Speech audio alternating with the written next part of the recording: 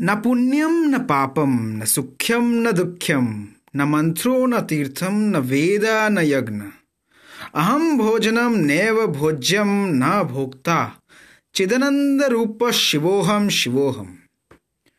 Beautiful. I really can't stop myself from saying beautiful. What does this shlok mean?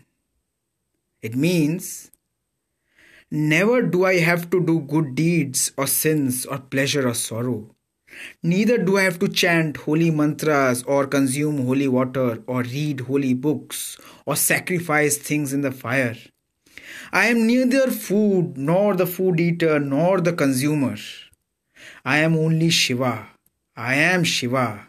I am Shiva of nature. I am Shiva of knowledge. I am Shiva of bliss. I am Shiva. Om Namah Shivaya.